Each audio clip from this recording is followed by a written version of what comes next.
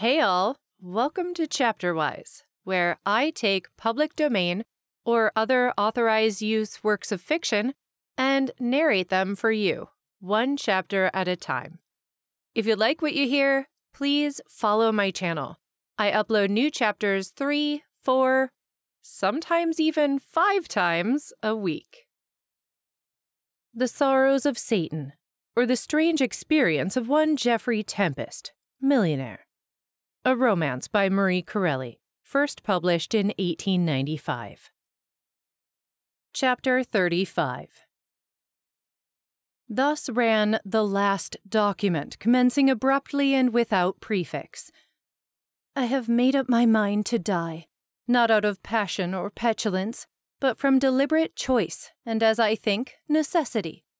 My brain is tired of problems, my body is tired of life. It is best to make an end. The idea of death, which means annihilation, is very sweet to me. I am glad to feel that by my own will and act I can silence this uneasy throbbing of my heart, this turmoil and heat of my blood, this tortured aching of my nerves. Young as I am, I have no delight now in existence. I see nothing but my love's luminous eyes, his godlike features, his enthralling smile, and these are lost to me. For a brief while he has been my world, life and time. He has gone, and without him there is no universe. How could I endure the slow, wretched passing of hours, days, weeks, months, and years alone? Though it is better to be alone than in the dull companionship of the self-satisfied, complacent, and arrogant fool who is my husband. He has left me forever, so he says in a letter the maid brought to me an hour ago. It is quite what I expect of him. What man of his type could find pardon for a blow to his own amour propre? If he had studied my nature, entered into my emotions, or striven in the least to guide and sustain me, if he had shown me any sign of a great, true love such as one sometimes dreams of and seldom finds, I think I should be sorry for him now. I should even ask his forgiveness for having married him. But he has treated me precisely as he might treat a paid mistress. That is, he has fed me, clothed me, and provided me with money and jewels in return for making me the toy of his passions. But he has not given me one touch of sympathy, one proof of self-denial or humane forbearance. Therefore, I owe him nothing. And now he, and my love, who will not be my lover, have gone away together. I am free to do as I will with this small pulse within me called life, which is, after all, only a thread, easily broken. There is no one to say me nay, or to hold my hand back from giving myself the final quietus. It is well I have no friends. It is good for me that I have probed the hypocrisy and social sham of the world, and that I have mastered the following hard truths of life. That there is no love without lust, no friendship without self-interest, no religion without avarice, and no so-called virtue without its accompanying stronger vice. Who, knowing these things, would care to take part in them? On the verge of the grave, I look back along the short vista of my years, and I see myself a child in this very place, this wooded Willowsmere. I can note how that life began to which I am about to put an end. Pampered, petted, and spoilt, told that I must look pretty and take pleasure in my clothes. I was even at the age of 10, capable of a certain amount of coquetry. Old roués, smelling of wine and tobacco, were eager to take me on their knees and pinch my soft flesh. They would press my innocent lips with their withered ones, withered and contaminated by the kisses of cocotte and soiled doves of the town. I've often wondered how it is these men can dare to touch a young child's mouth, knowing in themselves what beasts they are. I see my nurse, a trained liar and time-server, giving herself more airs than a queen, and forbidding me to speak to this child or that child, because they were beneath me. Then came my governess, full of a prurient prudery, as bad a woman in morals as ever lived, yet highly recommended and with excellent references and wearing an assumption of the strictest virtue, like many equally hypocritical clergymen's wives I have known. I soon found her out, for even as a child I was painfully observant, and the stories she and my mother's French maid used to tell me, in lowered voices now and then broken by coarse laughter, were sufficient to enlighten me as to her true character. Yet, beyond having a supreme contempt for the woman who practiced religious austerity outwardly and was at heart a rake, I gave small consideration to the difficult problems such a nature suggested. I lived. How strange it seems that I should be writing now of myself as past and done with. Yes, I lived in a dreamy, more or less idyllic state of mind, thinking without being conscious of thought, full of fancies concerning the flowers, trees, and birds, wishing for things of which I knew nothing, imagining myself a queen at times, and again a peasant. I was an omnivorous reader, and I was specially fond of poetry. I used to pore over the mystic verse of Shelley and judged him then as a sort of demigod, and never, even when I knew all about his life, could I realize him as a man with a thin, shrieking falsetto voice and loose notions concerning women. But I am quite sure it was good for his fame that he was drowned in early youth with so many melancholy and dramatic surroundings. It saved him, I consider, from a possibly vicious and repulsive old age. I adored Keats till I knew he had wasted his passion on a Fanny Brawne, and then the glamour of him vanished. I can offer no reason for this. I merely set down the fact. I made a hero of Lord Byron. In fact, he has always formed for me the only heroical type of poet. Strong in himself and pitiless in his love for women, he treated them for the most part as they merited, considering the singular and unworthy specimens of the sex it was his misfortune to encounter. I used to wonder, when reading these men's amorous lines, whether love would ever come my way, and what beatific state of emotion I should then enjoy. Then came the rough awakening from all my dreams. Childhood melted into womanhood, and at 16 I was taken up to town with my parents to know something of the ways and manners of society, before finally coming out. Oh, those ways and manners! I learnt them to perfection, astonished at first, then bewildered, and allowed no time to form any judgment on what I saw. I was hurried through a general vague impression of things such as I had never imagined or dreamed of. While I was yet lost in wonderment and kept constantly in companionship with young girls of my own rank and age, who nevertheless seemed much more advanced in knowledge of the world than I, my father suddenly informed me that Willowsmere was lost to us, that he could not afford to keep it up, and that we should return there no more. Ah, what tears I shed! What a fury of grief consumed me! I did not then comprehend the difficult entanglements of either wealth or poverty. All I could realize was that the doors of my dear old home were closed upon me forever. After that, I think I grew cold and hard in disposition. I had never loved my mother very dearly. In fact, I had seen very little of her, as she was always away visiting, if not entertaining visitors, and she seldom had me with her. So that when she was suddenly struck down by a first shock of paralysis, it affected me but little. She had her doctors and nurses, I had my governess still with me, and my mother's sister, Aunt Charlotte, came to keep house for us. So I began to analyze society for myself, without giving any expression of my opinions on what I observed. I was not yet out, but I went everywhere where girls of my age were invited, and perceived things without showing that I had any faculty of perception. I cultivated a passionless and cold exterior, a listless, uninterested, and frigid demeanor, for I discovered that this was acceptable by many people as dullness or stupidity, and that by assuming such a character, certain otherwise crafty persons would talk more readily before me and betray themselves in their vices unawares. Thus my social education began in grim earnest. Women of title and renown would ask me to their quiet teas because I was what they were pleased to call a harmless girl, rather pretty but dull, and allow me to assist them in entertaining the lovers who called upon them while their husbands were out. I remember that on one occasion, a great lady famous for two things, her diamonds and her intimacy with the Queen, kissed her cavalier servant, a noted sporting earl, with considerable abandon in my presence. He muttered something about me. I heard it, but his amorous mistress merely answered in a whisper, "Oh, it's only Sybil Elton. She understands nothing." Afterwards, however, when he had gone, she turned to me with a grin and remarked, "You saw me kiss Bertie, didn't you? I often do. He's quite like my brother."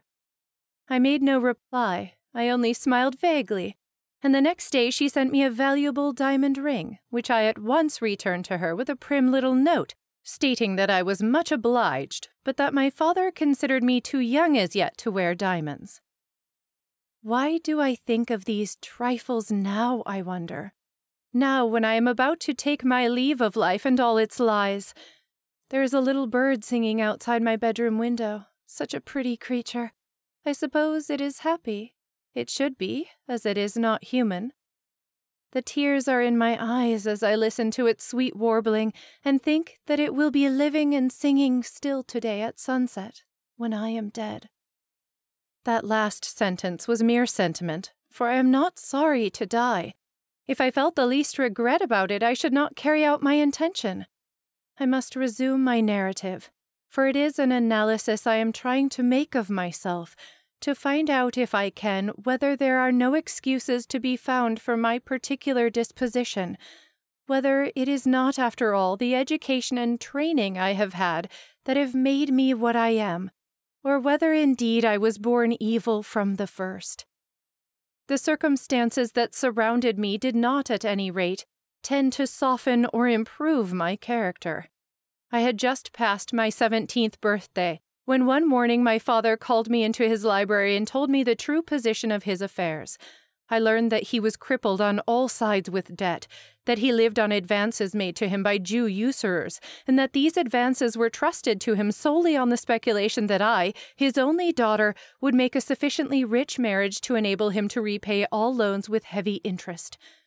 He went on to say that he hoped I would act sensibly, and that when any men showed indications of becoming suitors for my hand, I would, before encouraging them, inform him, in order that he might make strict enquiries as to their actual extent of fortune.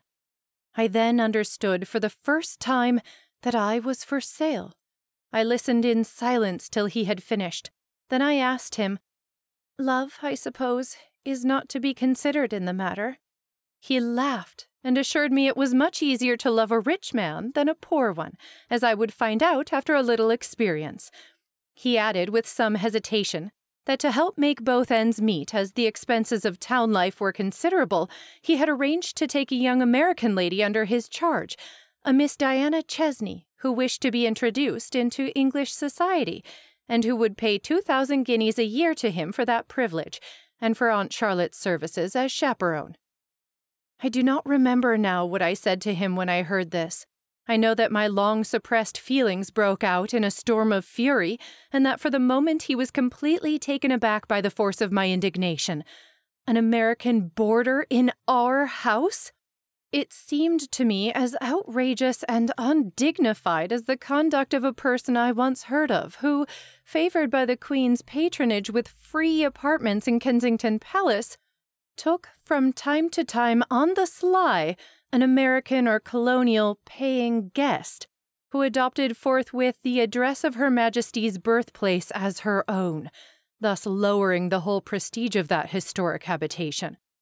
My wrath, however, was useless. The bargain was arranged. My father, regardless of his proud lineage and the social dignity of his position, had degraded himself, in my opinion, to the level of a sort of superior lodging-house keeper, and from that time I lost all my former respect for him.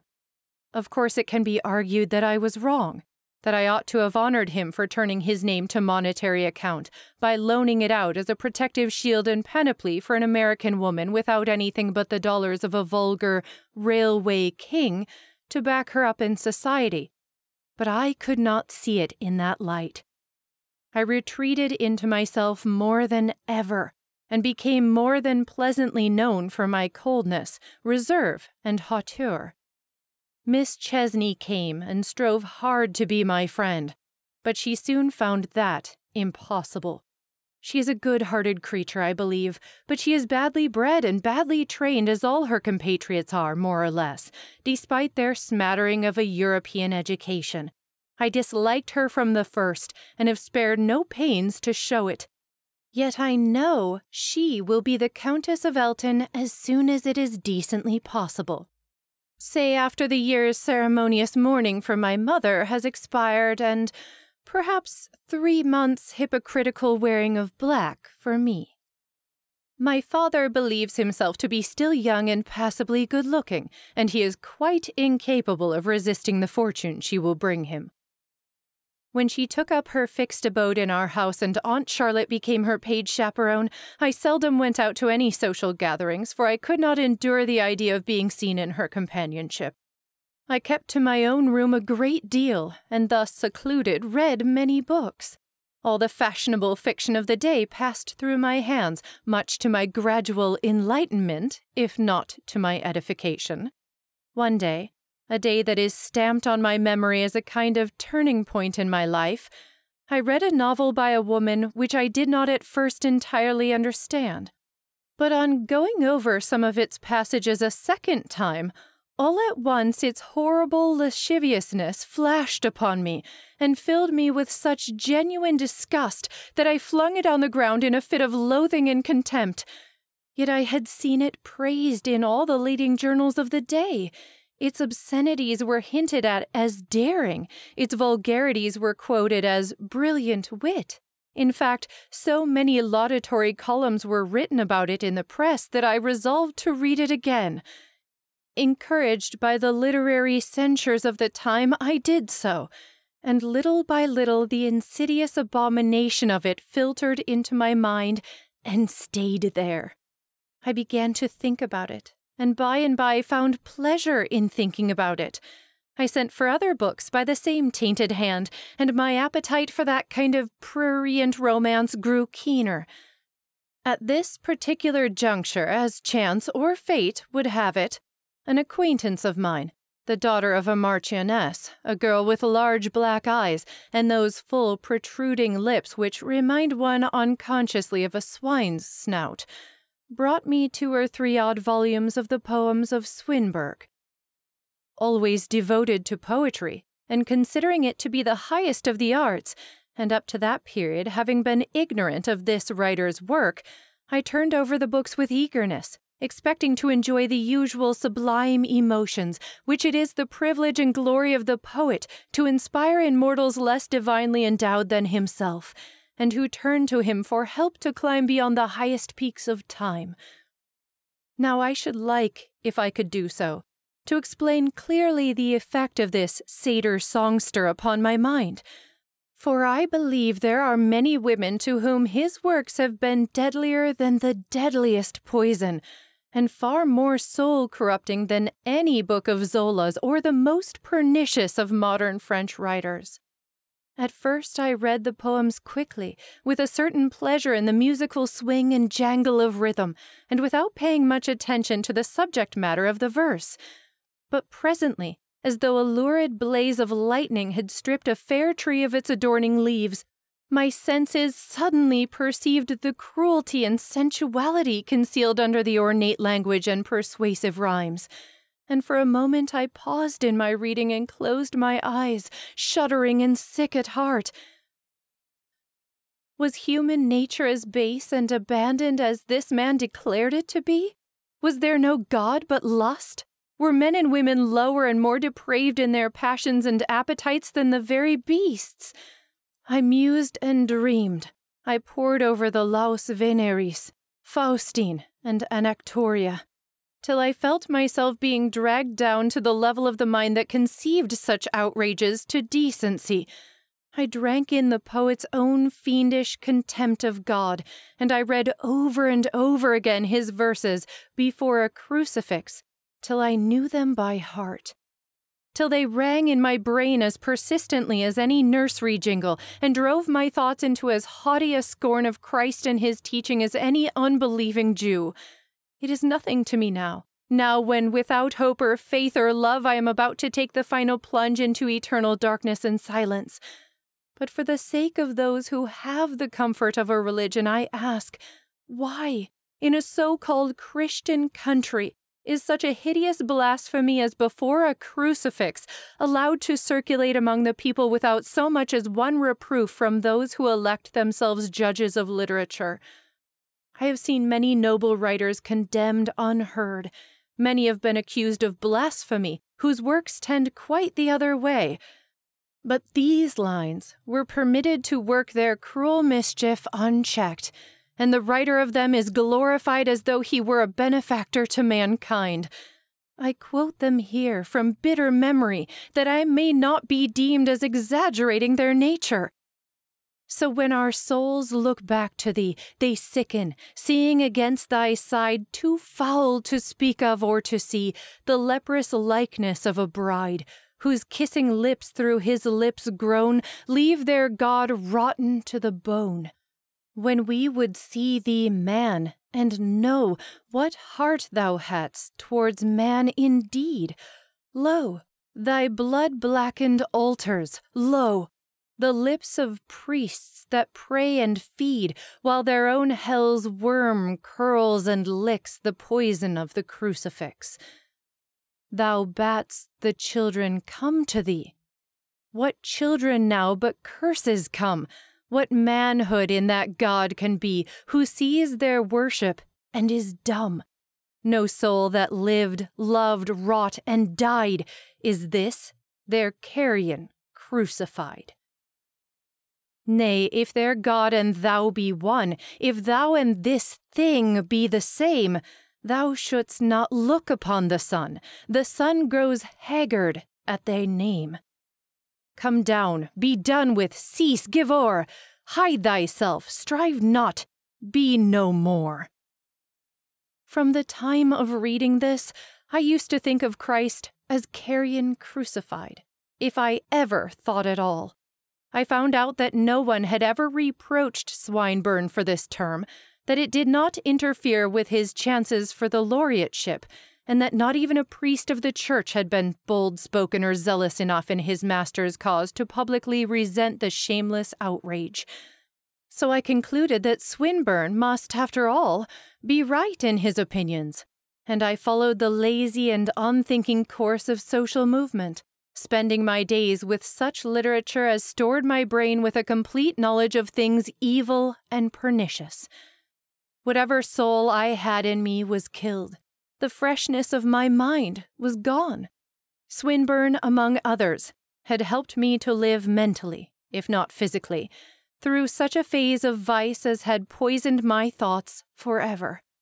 I understand there is some vague law in existence about placing an interdiction on certain books considered injurious to public morals.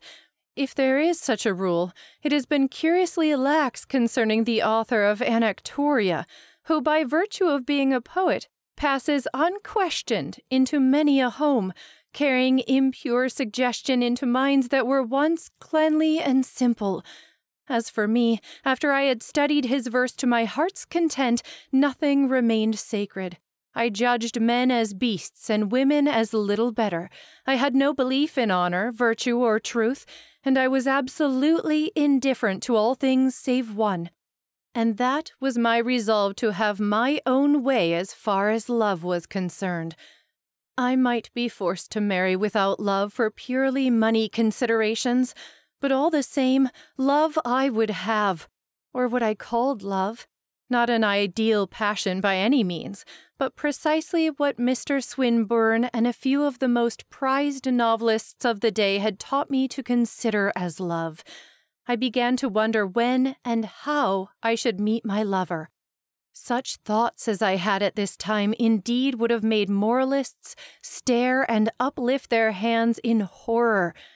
But to the exterior world I was the very pink and pattern of maidenly decorum, reserve, and pride. Men desired but feared me, for I never gave them any encouragement, seeing as yet none among them whom I deemed worthy of such love as I could give. The majority resembled carefully trained baboons, respectably clothed and artistically shaven, but nevertheless all with the spasmodic grin, the leering eye, and the uncouth gestures of the hairy woodland monster. When I was just 18, I came out in earnest.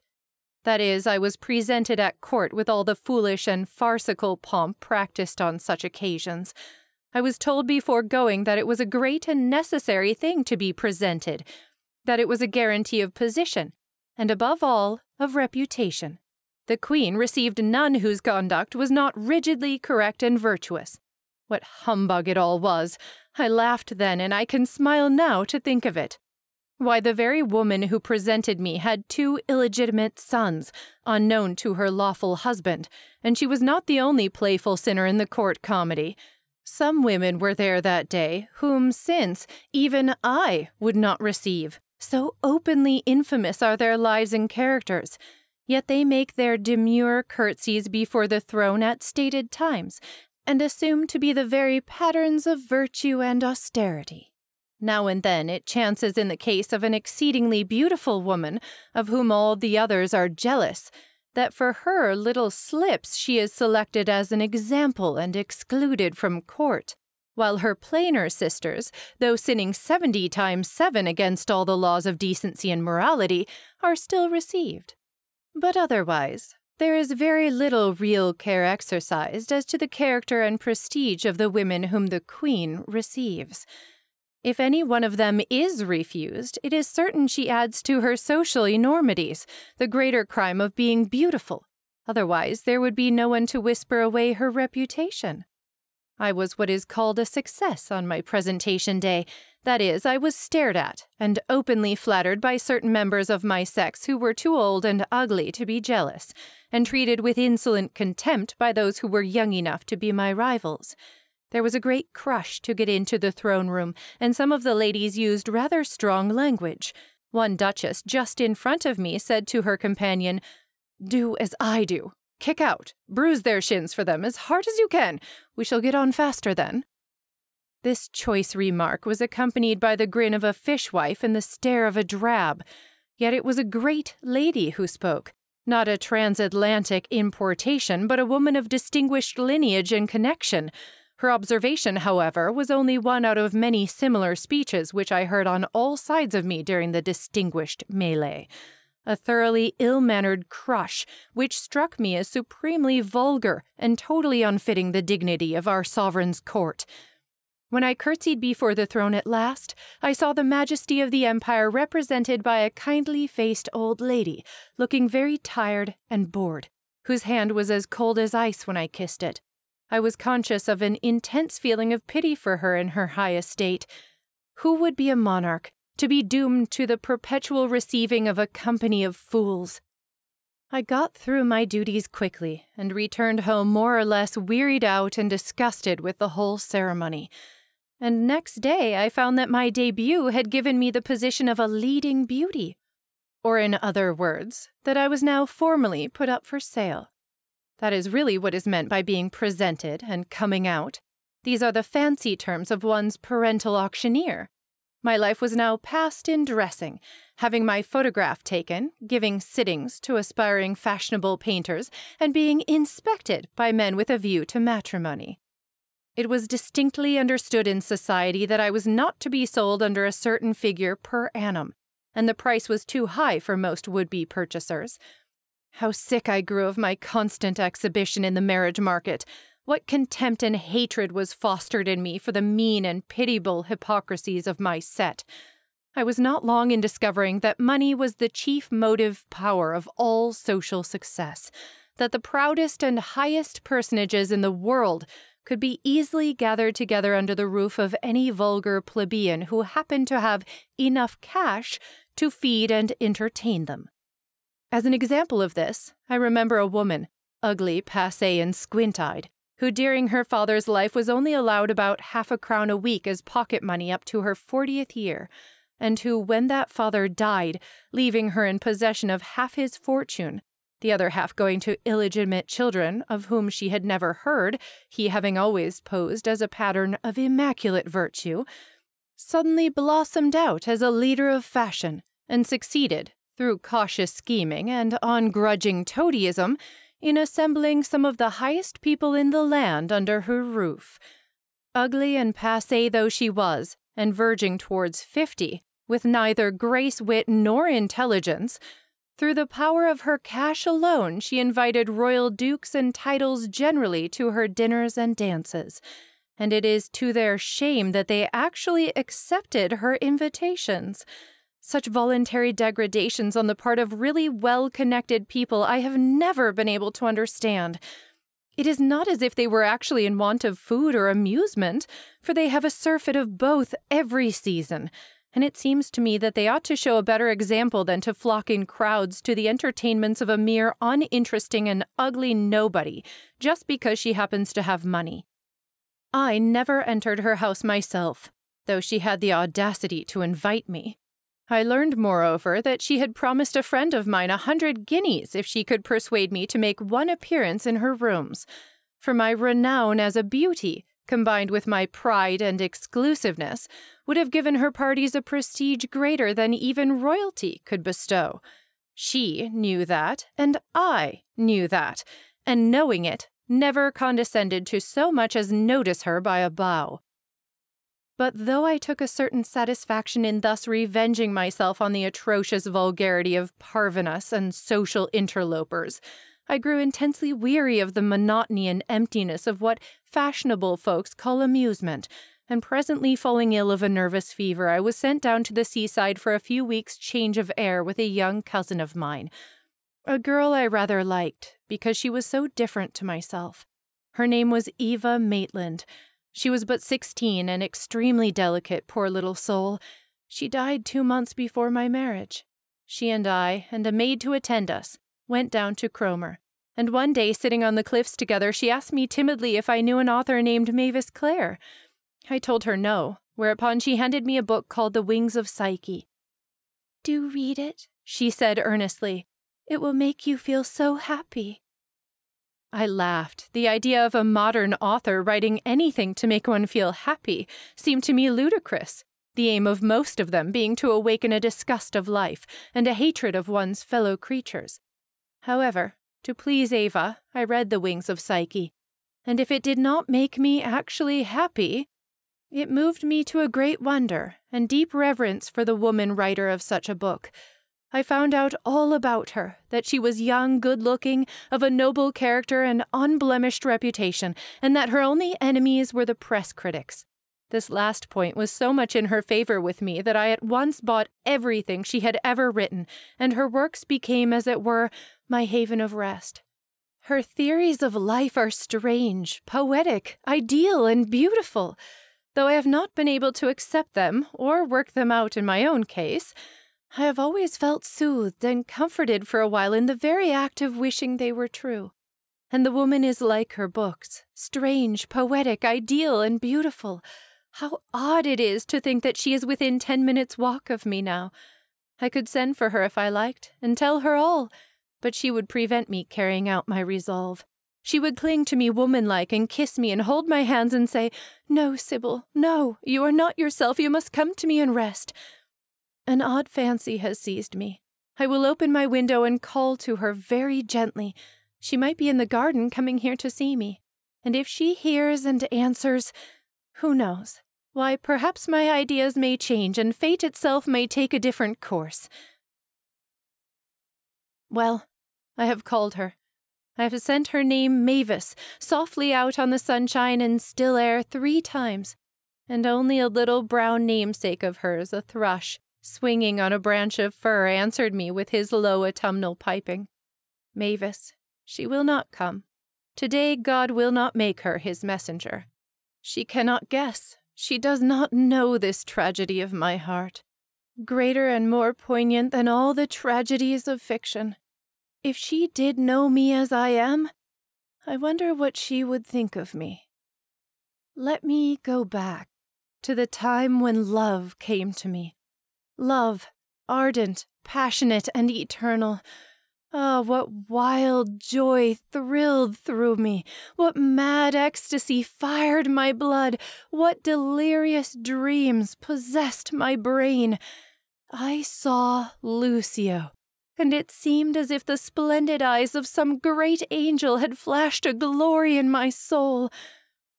With him came his friend, the foil to his beauty, the arrogant, self-satisfied fool of a millionaire, Geoffrey Tempest.